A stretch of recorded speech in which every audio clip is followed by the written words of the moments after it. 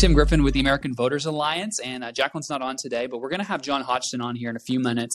I wanted to talk for a minute about what happened last week. A lot of people are asking what happened in the midterm elections last week, and it is a conversation worth having. I've been looking at some of the data from the election, and I think there's a few important points to make in regards to election integrity issues.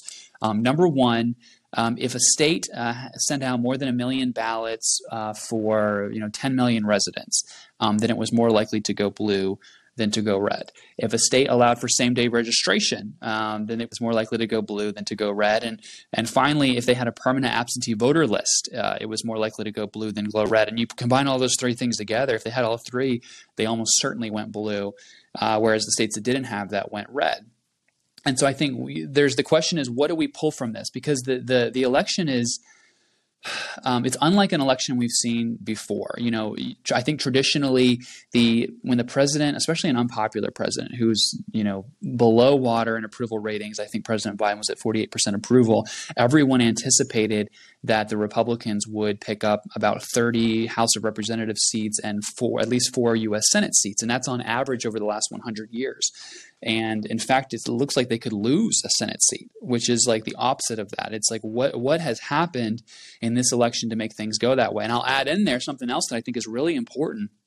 In the House of Representative races, people have gone through to see how many more votes Republicans got than Democrats. Republicans got 6 million more votes in this election than Democrats did. So across the country, 6 million more votes for Republicans than Democrats, and yet the Republicans hardly pick up any House of Representative seats, and they actually lose a U.S. Senate seat. What are we taking away? And I think it's too early to know exactly what happened on Tuesday. I know a lot of people are going to say, well, the Dobbs decision, there was politics involved, it upset people, President Trump upset people, and certainly, political consultants can talk about that. But let's talk about election administration, because what we're seeing is universal mail-in ballots in a lot of these states, or if not universal, over 1 million ballots going on in those states. And I pulled up some of these numbers that I want to mention real quick. In Michigan, there was 1.8 million ballots that went out. 1.8 million ballots that went out. In Pennsylvania, they sent out something like that and received back 1.2 million absentee ballots. Nevada had universal mail-in ballots. They sent out 1.8 million ballots. Arizona, what I read was 80% of the 2.7 million voters received mail-in ballots. So you're talking about 2.2, 2.3, 2.4 million absentee ballots in Arizona. And what do all those things have in common? They all went blue on election day. And so the question I think that people are going to have to, smarter people than us are going to have to grapple with is, what does that mean? Does that mean that, blue voters are just more likely to come out and vote if they can vote by mail? Because certainly we don't ever want to prevent anyone from legally voting if that's what they want to do. If they're alive and they're only taking one ballot and they're registered to vote and they're a citizen here, if that's what we want them to vote. But the concern is that when you send out, like take Nevada, for instance, you send out 1.8 million absentee ballots for a small state like Nevada. I think Nevada only has 4 electoral votes. You compare that to like Texas or California, which has 50 electoral votes. I mean, Nevada is one of the smaller states in the whole country, probably the smallest state out west. Almost all the people live in 1 or 2 different counties out there. 1.8 million ballots is a lot of ballots for a small state. I mean, it's a lot of ballots for a big state. Where are those ballots going to? Is there any reconciliation process? Is anybody accounting for those ballots later? These are the questions I think that we need to be asking, because what a lot of people are concerned about is mass ballot harvesting. Who is getting these ballots and what's happening with these ballots? Are they reconciling where these ballots went to? I thought it was a really interesting story from one of the ladies on The View, Sunny Hodgson, was heard on a hot mic. And she was saying that, she helped turn in her son's absentee ballot. And that could have been perfectly legal.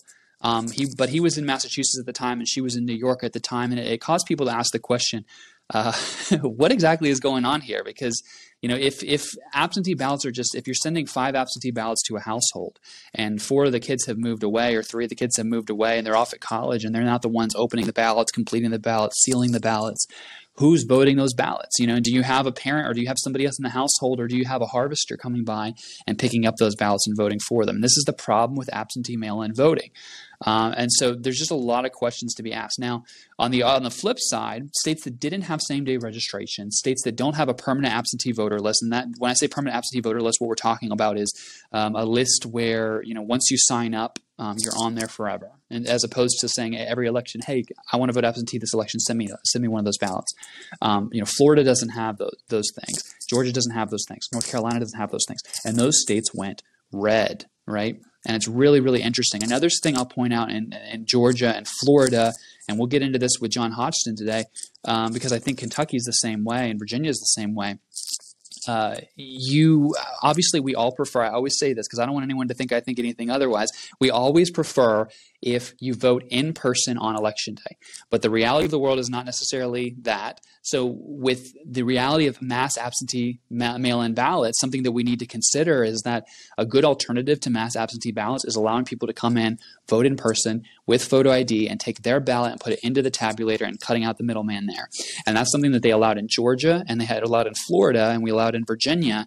And you've got huge numbers of early voting going on, but you cut out 90% of the fraud opportunities. You cut it out by doing that. You cut it out. So it's something that we need to think about. If we're going to have election season, we may not like it, but let's accept the reality of it and think in terms of how do we cut down on 90% of the fraud with absentee ballots. So I thought that was like a really interesting thing to think about.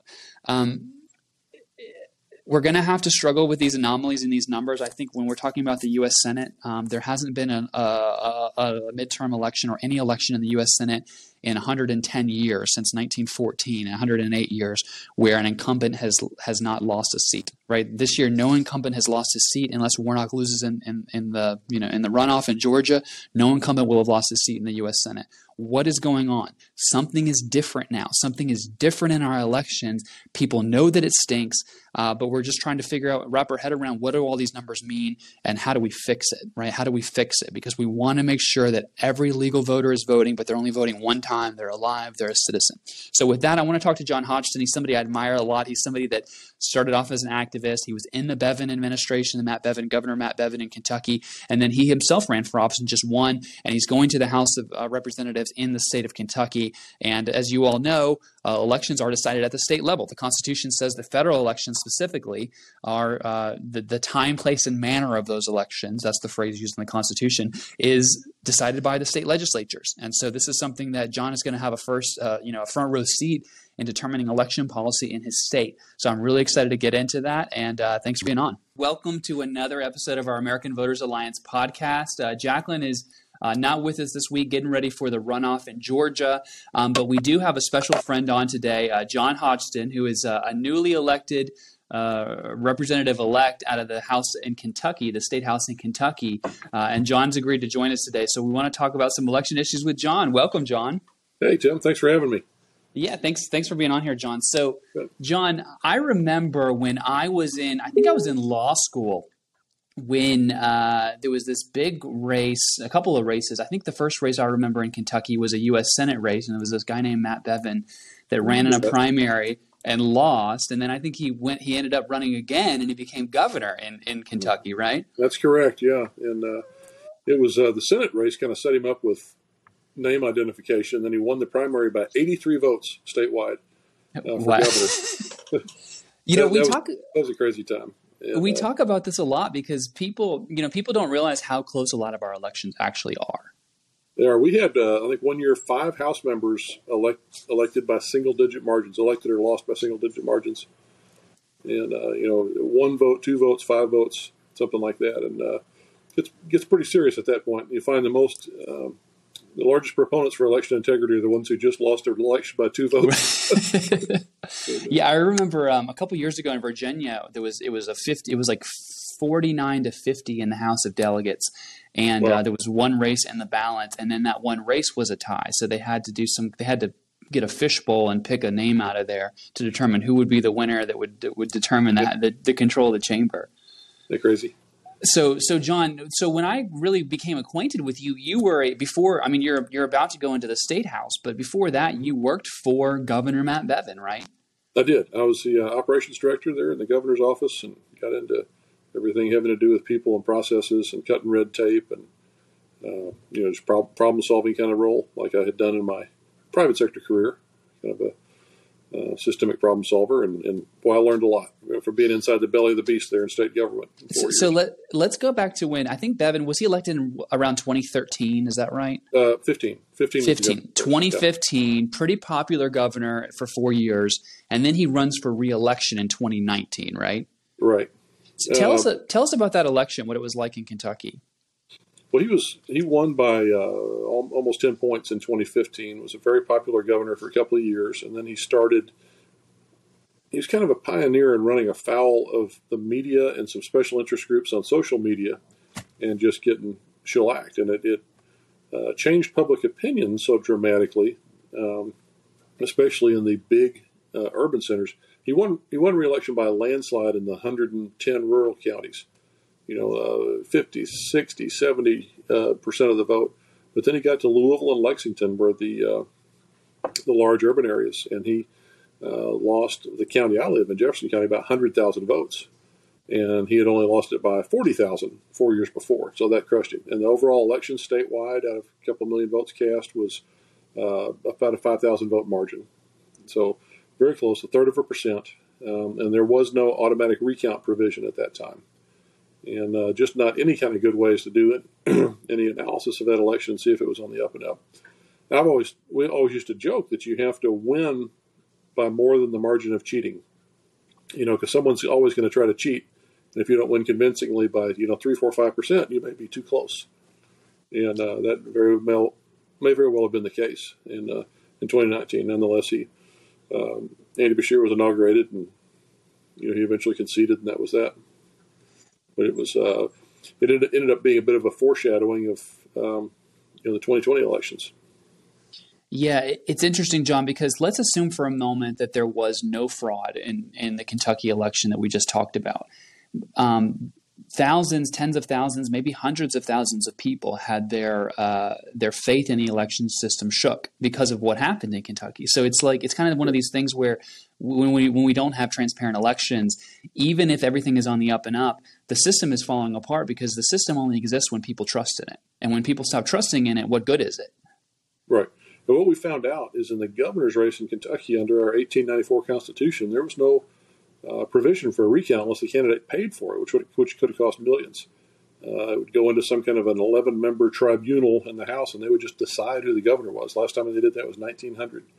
And so that was not an acceptable process to follow, and there probably would not have been 11 members of the House ready to jump into that dumpster fire. Right. So eventually he did concede the election. But I think the biggest factor, based on the success he had, he should have won by 10 points, even 20 points. Mm-hmm. But because of leftist media pressure and social media pressure, he was enormously unpopular in the metro area.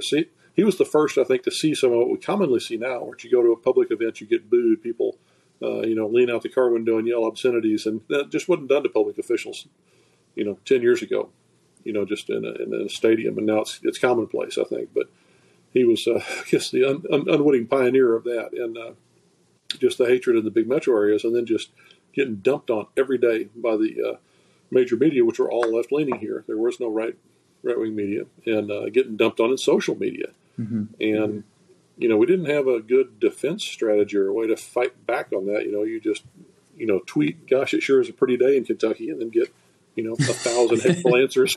Right. Yeah. I mean, there's such a cultural difference right now in the country. I mean, people talk about like Civil War times, it was North versus South.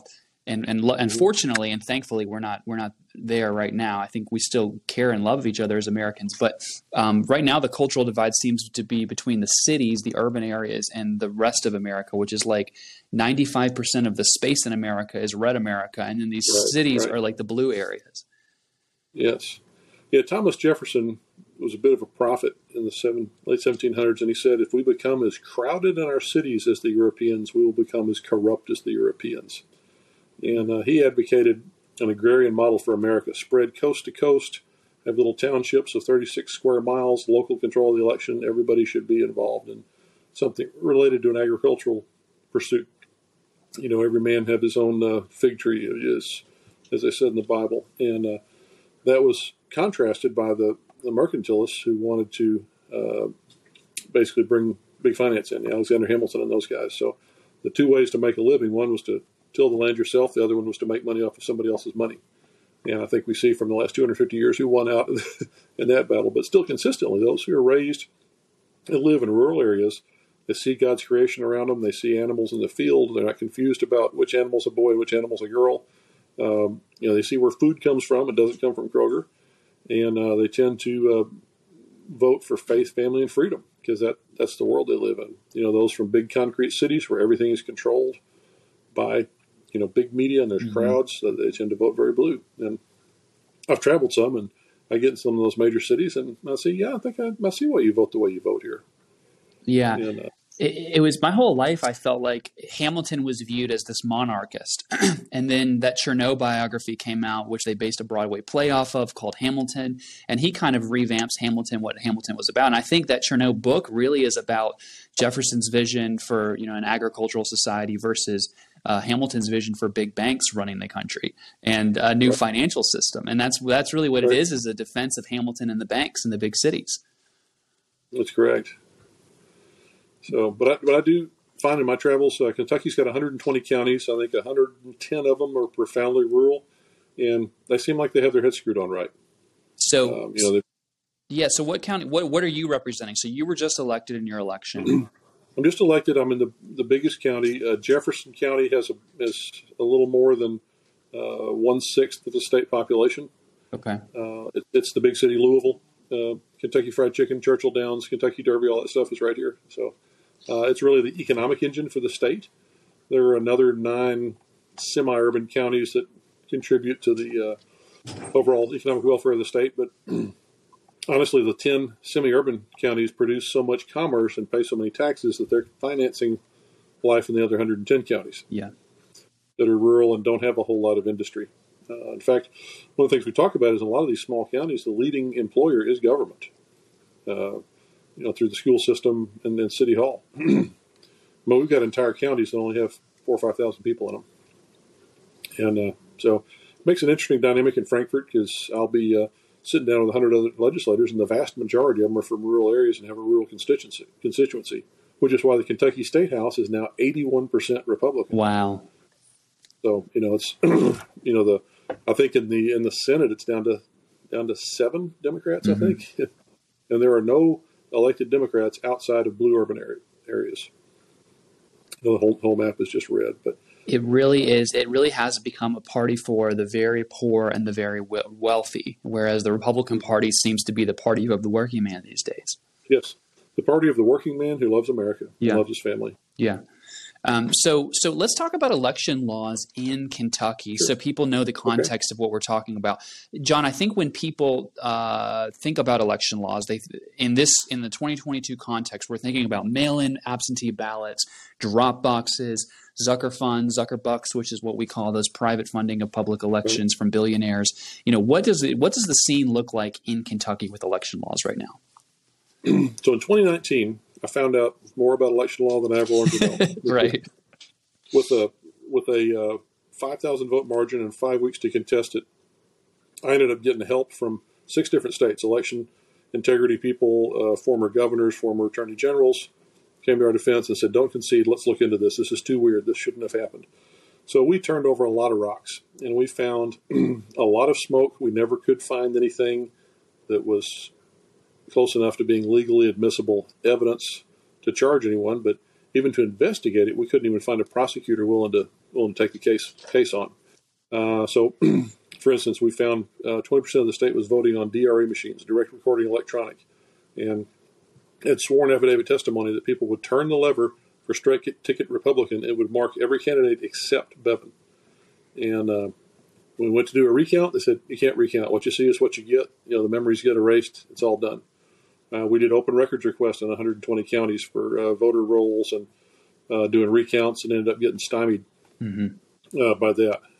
We had people being turned away on election day saying that they had already voted. And they said, I didn't vote. And lo and behold, someone had signed a name and their blank on the voter rolls. Right.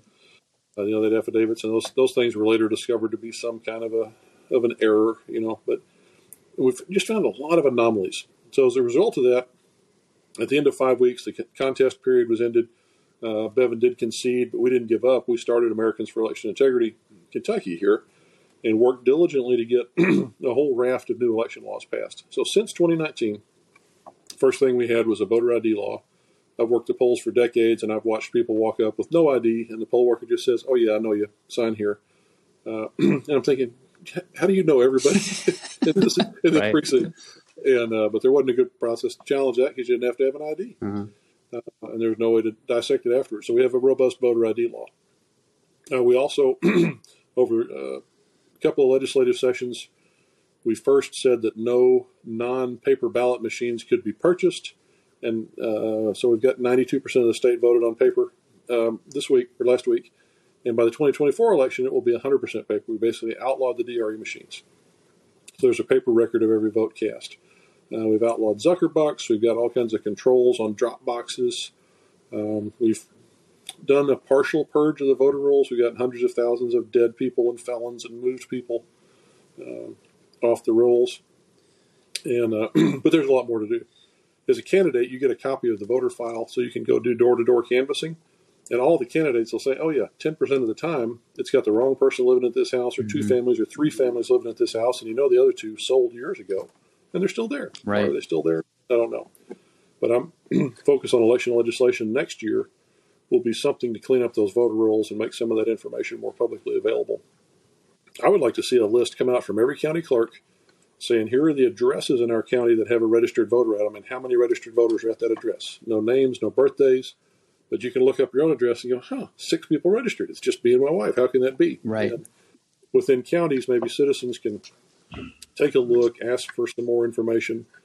And I would like to have the Secretary of State have to report to the legislature every quarter on how they're doing cleaning up the voter rolls. Because it appears that there are a lot more efforts nationwide to register people who aren't registered, don't want to vote, probably shouldn't vote. Right. And, I like that a bill out of Arizona I always talk about that failed. It was basically before the election you announce every registered voter in that precinct, and then after the election you announce every voter that voted in that precinct, and that helps you keep track publicly of where these people are at and who these people are that are voting. Yeah, I've had some discussion about that and talked to Rand Paul and his folks about that some, and they have a lot of concerns about privacy because there are people, depending on the government that we get in a few years, that would take retribution on people for voting or not voting. And if they knew they'd been to somebody's house and they said, "Oh, yes, I'll vote for you," and then they don't or don't vote at all, there could be consequences for that. So yeah, I think there's some privacy concerns, and I think there's enough privacy concerns in Kentucky that we probably wouldn't want to put names out there. But at the very minimum, give a year advance notice of here's the addresses, here's how many people are registered there. Go take a look. Let citizen groups look, let the county clerk look, publish that information and do kind of what they did in Arizona with some of the canvassing to say, are there really 4 families living here? Yeah, and that's when I like that Wisconsin and that Iowa law. They both have it where a private citizen has the ability to go in and challenge voter registrations, and you don't have to file a lawsuit. There's like a day that you go in front of the clerk, and the clerk hears these names and hears this evidence, and is supposed to take action if people are registered there that shouldn't be. Yeah. Unfortunately, we've gotten into an ugly era here in Kentucky that started in 2019 where public officials or even individuals can get doxxed if they serve on a board or something like that and have their personal phone number and address released to the public. So all of a sudden they look out and there's a angry bunch of protesters on their lawn, illegally, by the way. Right. They came and camped out on our attorney general's lawn. Yeah. Illegally trying to intimidate a law enforcement officer, with pending litigation in front of him. And it's an ugly climate. So you have to draw a balance between we want to clean up the rolls and we need to preserve people's privacy. Yeah. Because of retribution. Yes, it does seem like societal decay is setting in some places, and it's hard. Right. It's like we need Christian revival, at the end of the day. Yeah. So you mentioned voter ID laws. I know that in Virginia last year I was in Senate and Privileges, the Senate committee, which is Privileges and Elections that deals with elections, and they had a bill for photo ID in person. But if you didn't have it, you could just sign a piece of paper saying, if I am who I say I am, I promise. And then on mail-in ballots, there was no photo ID requirement. That's what we're seeing with a lot of these photo ID bills. What do you guys have in Kentucky? It's a little tighter here. You can, if you don't have a government-issued photo ID, you can sign an affidavit under penalties of perjury and with another form of ID, maybe one without a photo or from another source. And that document could put you in jail if you are found to have perjured. So the incidence of people trying to vote without an ID is very, very low. I mean, most of the places I go, people come with their driver's license out and say, here you go. Right.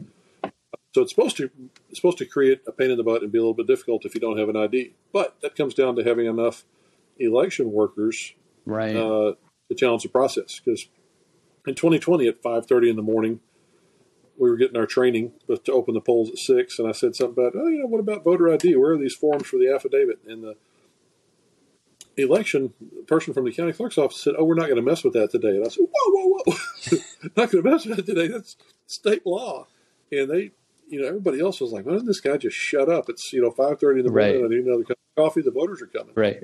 And I realized that the mood in a lot of those polls is not about let's do everything we can to ensure voter integrity. It's about let's get through the day without angry voters yelling because the lines are too long. Yeah. And honestly, by about 4:30 or 5 o'clock, your eyes are getting blurry. That starts becoming your goal. I just want to finish this day out so we can close the polls. You're exhausted, and we've got to help and support those people. But we've got to have more people at the polls that have a passion for voter integrity and not just saying, "Oh, nice to see you here, sir. Here's your ballot. Oh, no ID, no problem. We'll get this form later." Yeah, I agree with you. I like the customer service, but if you're soft and lenient on that, you will get people voting who it's illegal for them to vote. It feels like in so many areas of life, public life, conservatives have decided that they want to focus on their church and their family and their business, and they're going to let everybody else handle it and just let it go on autopilot. And we're seeing everything go off the cliff now, and I think more people are waking up and saying, wait a second, this is a government by the people, for the people, but by the people. So it's not just for us. We have to be in charge of it. We have to make sure it's staying on the tracks. Yes. Well, the progressives started a movement under Woodrow Wilson where they said that the government really needs to be run by experts. And there's 3 qualifications for people to be in the government. Number 1, they had to be an expert in their field. Number 2, they had to be beyond reach of the political system. They couldn't get fired, couldn't get unelected. And number 3, they had to be progressives. So as long as they met those 3 qualifications, they could come into the halls of government and run things. Right.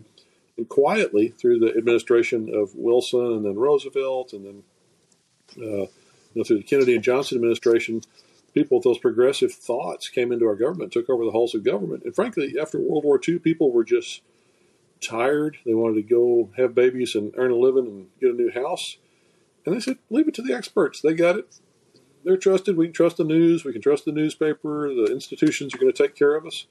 And those people got in office or got into these permanent government positions that were experts, that were beyond the political process, and were progressives. And now we wake up and realize, they're taking us somewhere we don't want to go, and we can't get rid of them. Right. Trust the experts. Yeah, trust the experts. And we've even had some of our own elected officials here take an attitude of, how dare you question me? We're the experts. You need to trust us. Yeah. It's like, no, I'm explicitly not going to trust you. You need to prove to me what you're saying. Yeah. If you're in the Old West playing cards and you put your cards down and have a full house, and the other guy goes, I beat you, and reaches for the pot without showing you his cards, there's a problem. Right.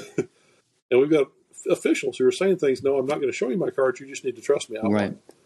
And that's just so wrong and so anti-American. And we have to get to the point that we can ask questions. I mean, ask them politely, ask them respectfully, but insistently. Right.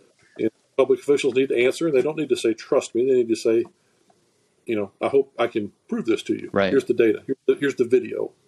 We had a local school board candidate last year, and she said, I want to get on school board, and we're going to do some great things, and I'm a conservative. And I said, what is the pipeline for finding a superintendent? Because we've had a run of bad superintendents, but it's hard because, conservatives aren't people that are on the fast track to become superintendents, right? That's not what they do. And this lady surprised me because she had no answer, and she'd been in education for 30 years, and she was just going to go to the same pipeline that they always go to, where they get liberal-minded left-wingers to come in and run our school systems. And it's like we have to be thinking ahead and not just hiring the experts, as you said, right? Well, and they've actually, in the educational cabal, they've created a system, at least in Kentucky, where you have a pension system where your high three or high five compensation years determine the pension for the rest of your life. So you might be a rank and file teacher for 20 years, be a principal for 4 or 5, and if you can be a superintendent and make $150,000 or $180,000 a year, you can retire at 50 and get compensated at 6 figures for the rest of your life. So there's a huge financial incentive to rise through the ranks from teacher to principal to superintendent. We got a lot of superintendents in Kentucky in some small counties, and they make some of them $250,000 a year. Right. Now, and sorry, go ahead. And it's a perverse financial incentive, and because of those requirements, you get only the people who are coming from the educational establishment. Nobody retires from IBM and says, I want to be a superintendent. Exactly. That's so true. Yeah. That's so true. All right, I want to go back to something we were talking about earlier with you mentioned machines. And this is something where everywhere I go, I sent out an email last week on the election, and I had a lot of questions about the midterm elections. It seems like the numbers just don't add up. There's so many anomalies. And I just keep coming back to this question, was there massive ballot harvesting going on in some of these states? But somebody emailed me and said, what about the machines? And this is something I hear all the time. What about the machines? What are you doing about the machines? And I don't always know what the right answer is on machines. What approach have you guys taken in Kentucky? I know that you basically, I think earlier you were talking about the ballot marking devices where somebody comes in and they use like a stylus to vote on the machine, and it prints you off a little receipt and with a barcode instead of giving you a paper ballot. You guys have gotten rid of those and gotten back to paper ballots. Well, we actually have those ballot marking devices specifically for ADA access. Okay. Anybody can vote on it if they want, but it does produce a full-size paper ballot just like the other machines. It then goes to a separate machine, gets run through the scanner to count it. So it's for the disabled. But they can verify it themselves. Yeah, it's called voter verified paper. They can see it, and if you want to do a recount, you can run it through the scanner. So it's human readable. Okay. It's on full-size ballot paper. So again, by 24, everyone in Kentucky will be voting on paper, with a record. It can be claimed under open records request. We've got automatic recount provisions. We've made it a felony to plug a scanner into the internet. So the only machines we have, there's an iPad that you check in with to see who you are. Have you voted yet? Do you have an absentee ballot? And what precinct are you in so we can issue you a ballot? You're issued your ballot, and there's a cutoff point there. You then take this ballot over, mark it, and you put it in a scanner that's not connected to the internet, and it's a felony to connect it to the internet. And that records your votes, and at the end of the day, tabulates that on a piece of adding machine tape. Basically, gets signed by the election officers. Right. So that in Kentucky, our votes are counted on election night. So a precinct is at most about 1,500 people. So you'll get that adding machine tape with the votes added on, maybe 2 or 3 feet long, and sign at the bottom by the election officials and taped to the door. That gets taped to the door of the polling place.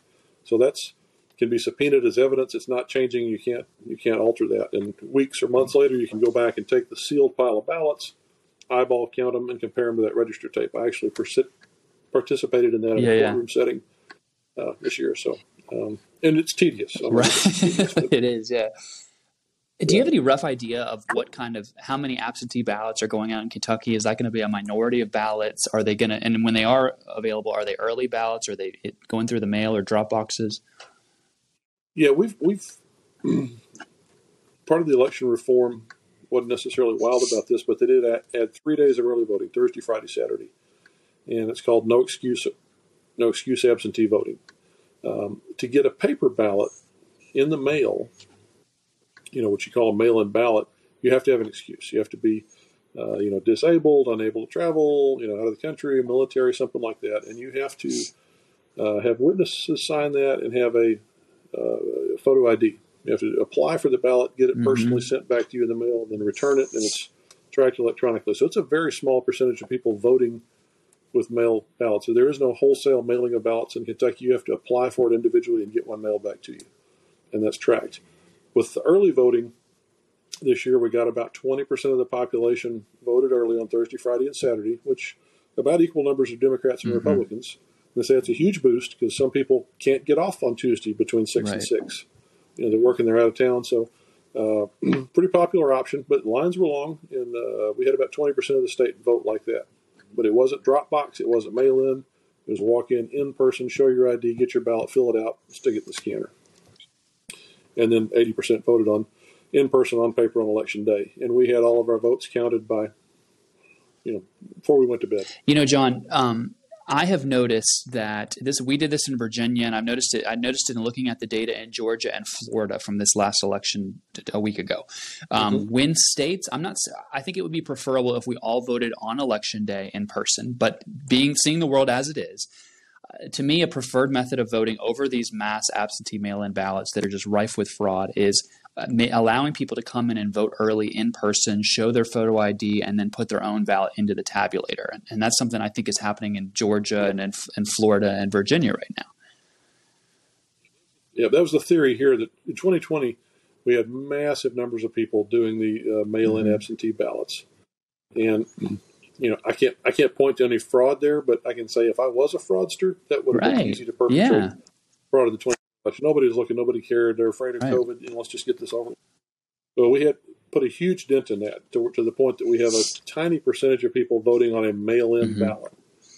And even that is tightly controlled, but most the people who are voting early are voting in person with an ID on paper and put it in the scanner themselves. So there's no chain of custody issue. Yeah. So post office is involved. You can't lose it. Right. You're right there. So, we compare and contrast. I feel like. Oh, sorry. Go ahead. I was going to say we have a hotline at the Attorney General's office and the Secretary of State's office for voter irregularity complaints, and I'm really not aware of anything significant. I want to compare and contrast this to like Michigan, where, I think Detroit had something like 20 early satellite voting centers where people from all 400 precincts could come in on any day in the weeks leading up to the election. And if you were from any of those 400 precincts, they had a ballot on hand for you to vote. They just had to go back to the file cabinet and grab it. And they didn't just let you vote your ballot and then put it in the tabulator. They gave you an absentee mail-in ballot and you walked away with it. Right. And you walked away with it and took it home, and then you did whatever it is that you did with it. Yeah, it's crazy. Our stuff does not ever leave the facility unless it's that serial number controlled mail-in ballot to shut-ins. And we actually had something this year we had not had before, which we got about 600 precincts in my county, which are, make 300-400 different ballot faces. And in 2020, everybody could vote at the super voting center, and you had to have 200 or 300 ballot faces out there, and you're running around trying to get them. People got given the wrong ballot. They ended up voting and said, this wasn't even this. My small city election wasn't on here. I didn't notice. So this year they've gone to a lot of places. They print your ballot on demand. You show your driver's license, they scan it and say, you're in precinct V105, and they print you the V105 ballot, so people aren't voting on their own ballot. And they are printing that on special paper with a serialized tab on it, that gets torn off, so you can account for every single piece of paper that went through there. So I actually like that better than the piles of ballots because there's a lot less opportunity for absolutely for screw ups. Now it does makes your service time about 60, 75 seconds for somebody to go up there, show their ID, find the precinct, print the ballot, get the ballot, and you could run out of ink and there are those things. But I think it's better than having 300 file cabinets back there. And all the waste of ballots. I don't like extra ballots being left over because those could come to mischief. Right. Yeah, there's absolutely no reconciliation for unused ballots. I would say absolutely. What we're finding is that in many of these big cities, there's not a reconciliation process that's made public about what's happening to those unused ballots, spoiled ballots, that kind of stuff. Yeah, so Louisville's our big city, but it's still less than 1 million people here in the county. And so like I say, we somehow, by a miracle, managed to get all of our ballots counted before we go to bed every night. And that's because 80% of the votes are cast on election day at a precinct with 1,500 or less people, and they print out signed and on the door before they go home. So I noticed an interesting trend as I was looking at the data after this midterms last week, and it seems to me like three things. If your state had three things in their election laws, it went red, and if it didn't have these three things, it seemed to go blue. Three things were: does your state have a permanent absentee voter list where people, they're put on a list to be sent an absentee ballot, and then they're sent one forevermore? Number two, do they have same-day registration? And number three, did they have did they send out or receive about 1 million ballots at least for every 10 million people? And if you had the permanent absentee list, if you sent out that many absentee ballots, if you had same-day registration, those states all went blue. But states like North Carolina and Georgia and Florida that did not have those things, they went red, right? In Michigan, Wisconsin, Arizona, Pennsylvania, those states had at least 2 or 3 of those things, and they all went blue. And I think it's really telling about where our electoral system is at. Yeah, I agree with you. And Kentucky has none of those things. We don't have same-day registration. We don't have a permanent absentee ballot. You have to physically go onto a website and apply for your absentee ballot every time to get it mailed specifically to you, serialized, controlled, tracked on the internet. And you have to have a picture of your ID and witnesses sign it. So it's a pretty robust mail-in process. So as a result, it's kind of a pain, but I guess if you're confined to a bed or overseas, that's the way to do it, and do it honestly. But the vast majority of people, 80% of people vote on election day, 20% are voting early. And of those 20% voting early, the vast majority of them are in person, on paper, with an ID, feeding it into the scanner themselves. So, very little drop box action, low single digits percentage-wise of people voting on a drop box. So, John, and kind of in closing, I want to know what you foresee the legislature taking up in regards to election bills, or what you think they should take up. I know that you already mentioned a bill where we would kind of announce how many registered voters are at a certain household. What else are you seeing on the horizon for Kentucky? Well, we've had 3 bills with significant changes in them to plug every hole that we identified in 2019 and 2020. So this time I would like to codify a process to permanently check the tech. Have the Attorney General, as an independent of the Secretary of State, go out to every county, randomly pick one precinct and one race, and eyeball count that. Our stats show that you can eyeball count about 300 ballots an hour or so, in one race. So that's not a huge effort. We got 120 counties, but that lets people know no matter how large or small your race is, there's a random sampling to make sure that this scanner is matching the hard copy ballot. So you better not cheat, because you got a fairly statistical chance of getting caught. So it's not a total recount, but it's doable, and it's kind of like the way they used to random sample ammunition. You can't shoot every cartridge in a box to make sure it shoots. Right. But if you find one dud, there's a serious problem, and you need to work harder. So, from my background in engineering, I kind of draw on that example for statistical sampling. So one race in one precinct in every single county in the state would be our follow-up audit done by the Attorney General's office. Okay. And that gets a whole separate group of people in there. It's not the county clerk. There's not, the local interest. It's a separate government entity, different branches of government matching each other. And then the other one is, like I said, has to do with voter roll cleanup. I'm not a big fan of the ERIC system, which we're a member of. I think, this is my personal theory, if I were a cheater and I lived in a big city, I would go try to get people that weren't legally eligible to vote and somehow get a ballot in their hands and get it turned in. Right. And because it's easily done. Yeah, absolutely. And so that's what I'd like to prevent in Kentucky. And I think we're well down that road. We had our suspicions about a year earlier than the rest of the country, so we got started fixing it. About a year before the rest of the country. Yeah, that's so true. That's so true. Well, John, thanks for being on today. Thanks for talking through some of these issues. We appreciate your leadership, and congratulations on the big win on Tuesday. And I look forward to seeing you in the legislature. Great. Thank you very much, Tim. Good talking to you.